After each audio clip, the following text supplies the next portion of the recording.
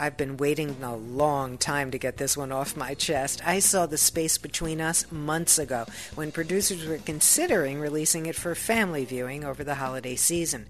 Somewhat wisely, they postponed the theatrical release to Super Bowl weekend, when I guess they thought nobody was looking.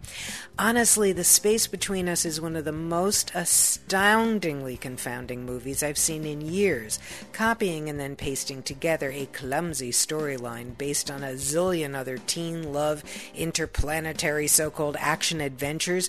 This is the choppy story of a boy born on Mars who comes to Earth in search of his mother. And sex. Not together. There's a girl. And then he gets sick. And, everything's just terrible and badly written.